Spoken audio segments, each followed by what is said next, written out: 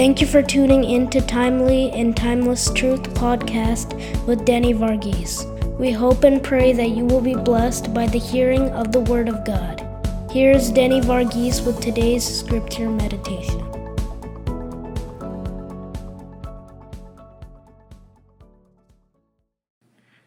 There is an interesting statement that David makes in Psalm 27, verse 4. But before I go over that, I want to just go over what he says prior to that in verses 1, 2, and 3 in Psalm 27. He begins that psalm by saying two things, by asking two things or two questions. He says, "The Lord is my light and my salvation. Whom shall I fear? The Lord is the stronghold of my life. Of whom shall I be afraid?" On paper, it is written as two statements, as two questions, but it is essentially the same question. It is just one question. He's asking, if the Lord is my light, my salvation, and the stronghold of my life, of whom shall I be afraid? Whom shall I fear? The answer seems to be obvious. It is obvious. The answer should be, there is nothing that I fear. There is no one that I fear. But that is easier said than done, is it not? Here is King David making a bold proclamation, a bold declaration, a statement of faith, a statement of conviction.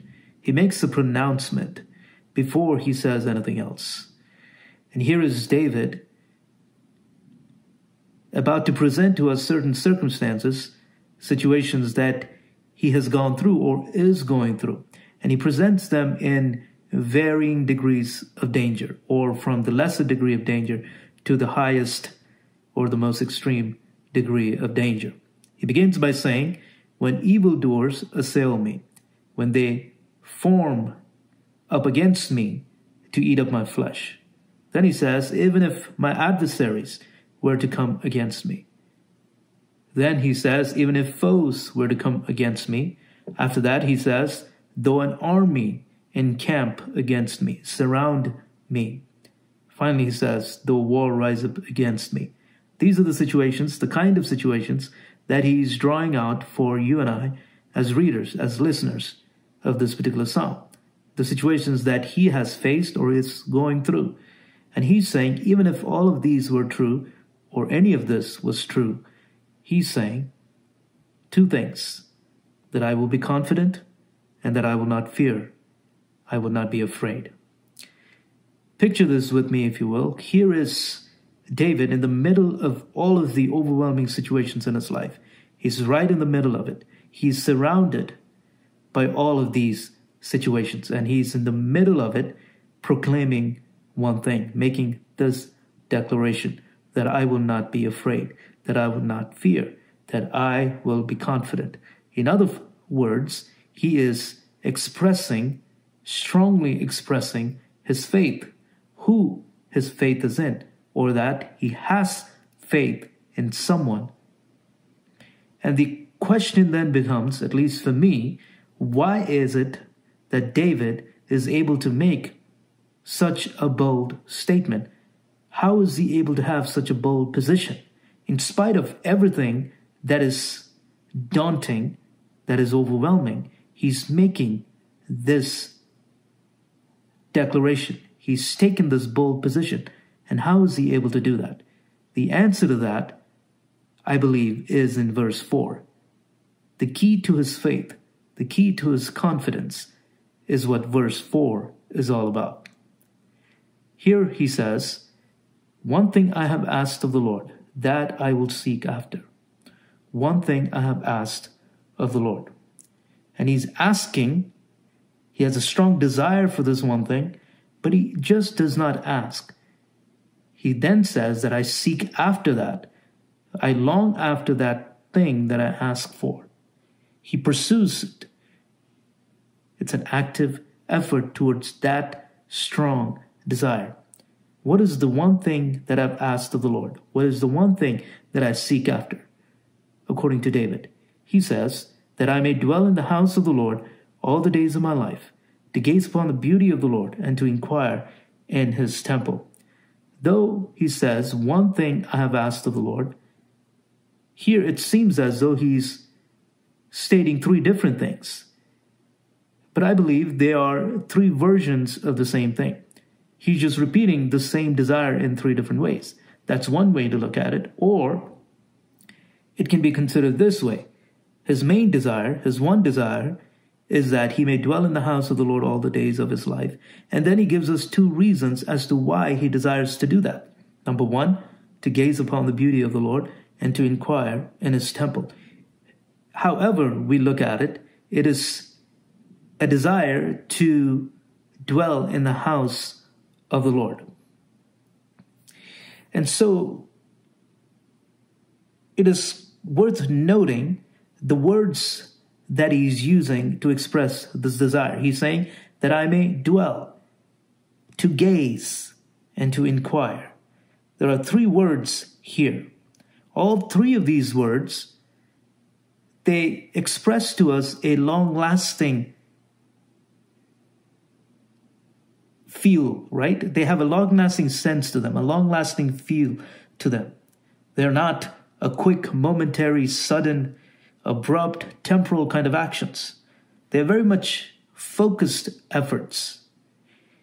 It's not just a visitation, a quick visit to the temple of the Lord. It is not an occasional visit. It's not a visit that is in passing. He wants to dwell. He wants to stay and remain there. Then he says, I want to gaze. Again, it's a focused effort, not a quick, temporal, abrupt kind of an effort. It is one that involves looking at the beauty of the Lord intently for a long time, to gaze upon it, to stare, to fixate his eyes on that. Then he says to inquire in his temple. Again, the word inquire does not convey a quick reading or even a quick kind of an assignment. It is something that he's committing to for a long time. It is an effort that involves deep study and research and understanding. Inquire in his temple. The question is, what is his topic and subject of concern here? What is his topic and subject of research? It is God. It is his presence. And it is his word. One thing I have asked of the Lord, that I will seek after, that I will dwell in the house of the Lord all the days of my life, to gaze upon the beauty of the Lord and to inquire in his temple. Here we see a focus that is undistracted, that is very much focused, that is undivided, that is unhindered. In the midst of the many things that he could have asked for, he's asking for one thing alone. He could have certainly asked for deliverance. He could have certainly inquired about a rescue plan in the midst of the overwhelming situations that he was facing. But he decides to just ask one thing. What does he ask for? What does he ask for? He's essentially asking for more of God and for more of God's presence. Again, let me remind you of that picture that David is drawing out here. Him being right in the middle of the overwhelming, daunting circumstances and challenges that he's facing. He's right in the middle of it, and he's seeking one thing. And what he seeks after is noteworthy. And that is why that particular statement in verse 4 struck me as very peculiar and very interesting and quite convicting. Here he says, all the days of my life, that all of his earthly days may be characterized by this attitude, by this one desire, by this one practice and pursuit, to dwell in the house of the Lord all the days of my life. Why will he be confident? Why will he not fear? Why will he not be afraid? He asked us initially, of whom shall I be afraid? Of whom shall I fear? And then he says, I will be confident. What is the reason for it? It is this. It is because of this one thing that he has desired, that he has asked for. He could have asked for so many other things. He could have asked this out of many other things, one among many or one out of many, but he chooses to ask just one thing. What are some of the things that we ask God for? I had to examine my own life. Out of the many things that I ask for, is this one thing that I truly ask God for? Or list of requests towards God is quite lengthy. But in that particular list is this particular desire even on that list. But here is David with just one item on this list that stands superior, stands highest on the list.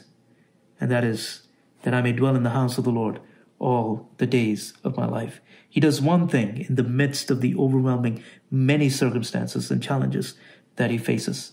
It is important to consider at this time, what is the one thing we will do? What is the one thing that we will decide upon? What is the one thing that we will resolve to do? Because that one thing will make all the difference in our lives. Here he chooses one thing that will make all the difference in his life, that will make all the difference in the outcome of things in his life. He understands that in the midst of the ugliness of the situations and the challenges and the hardships that he faces, he understands that there is a beauty in the midst of all of that ugliness. There is a beauty that is not fleeting, that is not defiled, that is not tarnished, and that is not compromised. And that is the beauty of the Lord. And he chooses to gaze upon that beauty. See, your choice and my choice is a factor that determines our outcome, determines the direction of our lives. And here David chooses wisely to decide on the right thing. Why will he be confident? Because he knows that when he is in the presence of the Almighty God, that he will be hidden in the shelter of the Most High.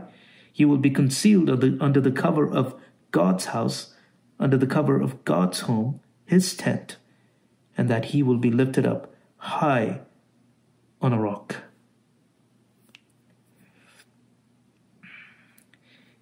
David understands very clearly at this point that God will carry him to safety, that he will carry him to a place of untouchability, to the rock that is the most strongest, the most highest rock, the most firm rock, where no waves, storms, and oceans can sweep him away. It seems as though David first talks to his readers, his listeners, his audience, and then he talks directly to God. Starting in verse 7, he says, "Hear, O Lord, when I cry aloud. Be gracious to me and answer me." He says, "You have said, seek my face. And so my heart says to you, your face, Lord, do I seek." And then he goes on to say, "Hide not your face from me, O God."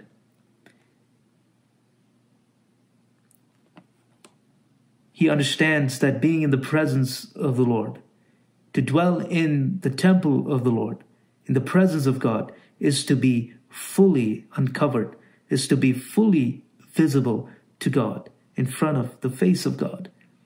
But if you and I don't desire, like David desires, to dwell in the house of the Lord all the days of my life, essentially what we are also choosing as a consequence of that is that God's face be hidden from us, from the circumstances and the challenges of our lives. Think about how dire of a situation that is, how pathetic of a situation and dangerous and disheartening and discouraging of a situation that is. But here David chooses wisely. He offers a short prayer towards the end, and he echoes his one desire and one sentiment again in verse 11, where he says, "Teach me your way, O Lord, and lead me on a level path because of my enemies." His desire is to learn more about God, about his presence, who God is, in the midst of all the evil and the ugliness that's around him. He doesn't choose the way that he wants to choose, that he plans, not what he wants, but he offers a prayer of surrender or submission, much like a student does in front of his or her teacher.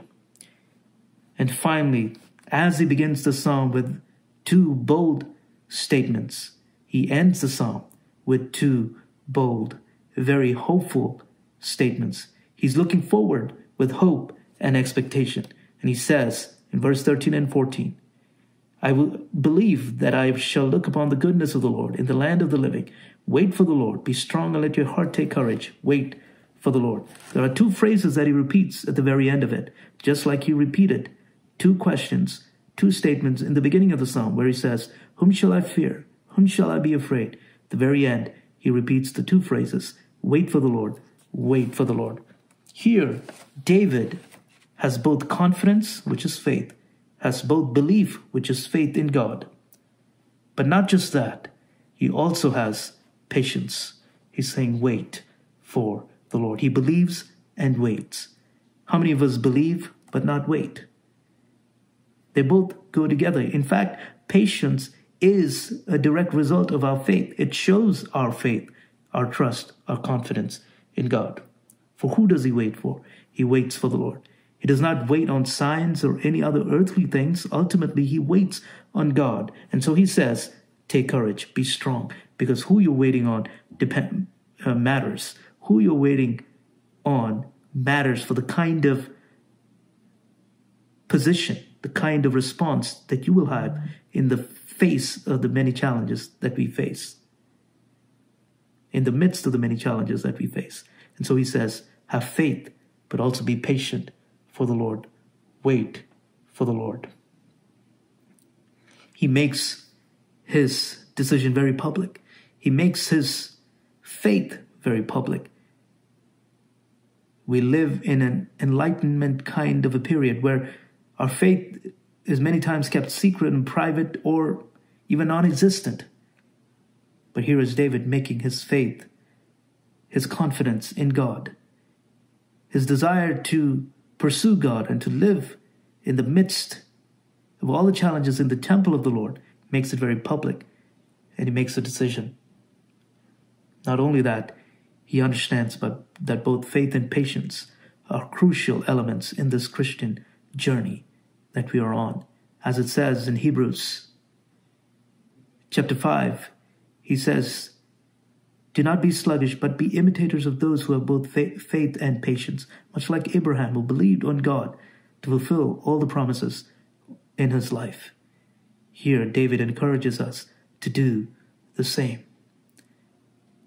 Will we also make the one choice, the one decision that matters?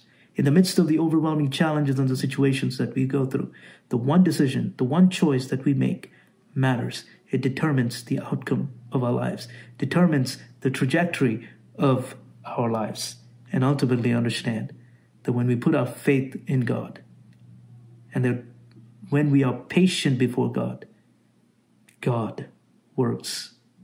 He leads, he guides, and he provides, and he delivers. Thank you for listening to this podcast. Let the word of God be a lamp unto your feet and a light unto your path. Have a blessed day. May God bless you.